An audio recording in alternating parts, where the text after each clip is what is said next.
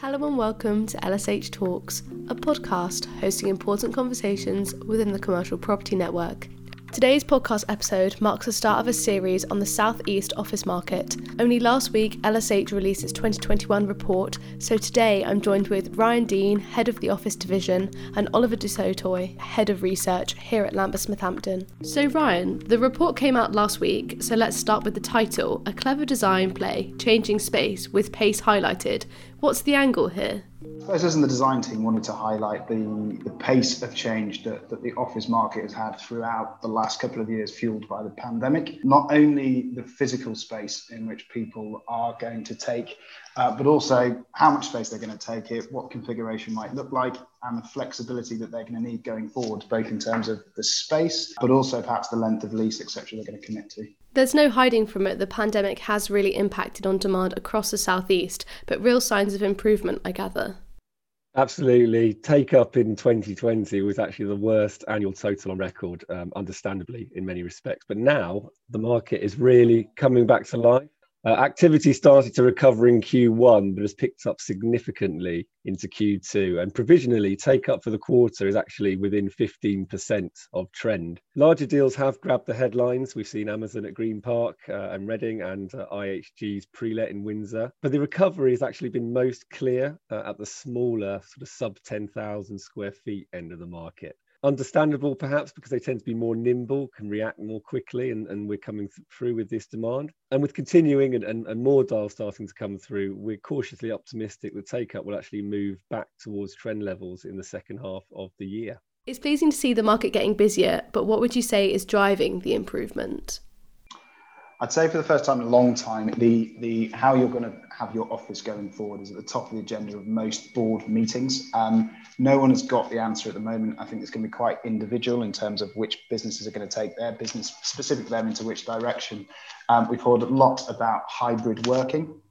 I think that covers a massive range, and it'll be interesting to see over the next 6 months just whether we're seeing occupiers downsize, whether we're seeing occupiers grow, whether we're seeing wholesale relocations to different towns.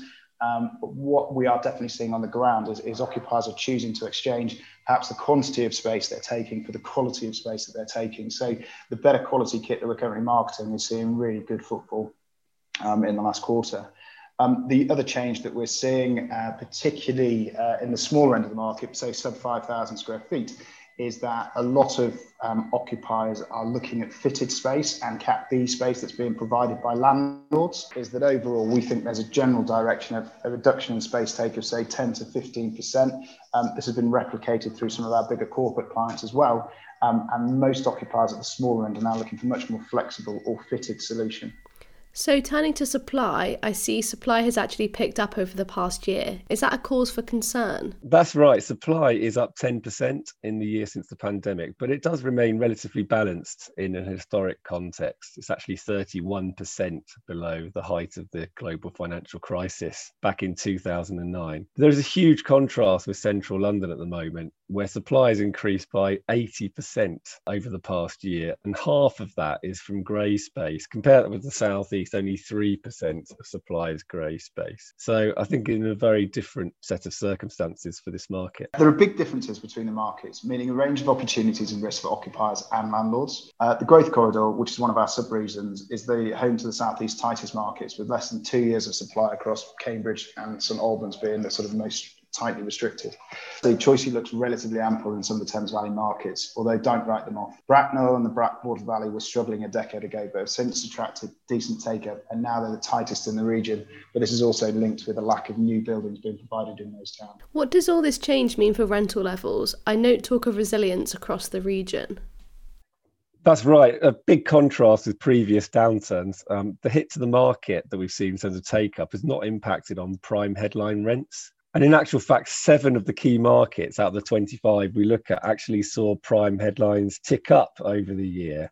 That was led by Oxford with growth of 18%. We think there's more to come as well. An ongoing focus on quality is expected to push further growth at the prime end. And we have 4 of our markets tipped to see prime headline rental growth in excess of 10% from current levels by the end of 2023. One major caveat here is that this is for prime assets. The pandemic will drive greater polarisation in demand and pricing. unremarkable grade B or grade C space where the void risk and obsolescence are now perceived as being much greater do look really exposed. So those landlords with these assets must respond quickly by either reinventing their offices or risk being left behind. To download the South East Report, please visit the description box of this podcast. Over the next few weeks, there will be various content being pushed out around the South East Report. If you visit our LinkedIn, you'll be able to keep up to date with everything that's going on.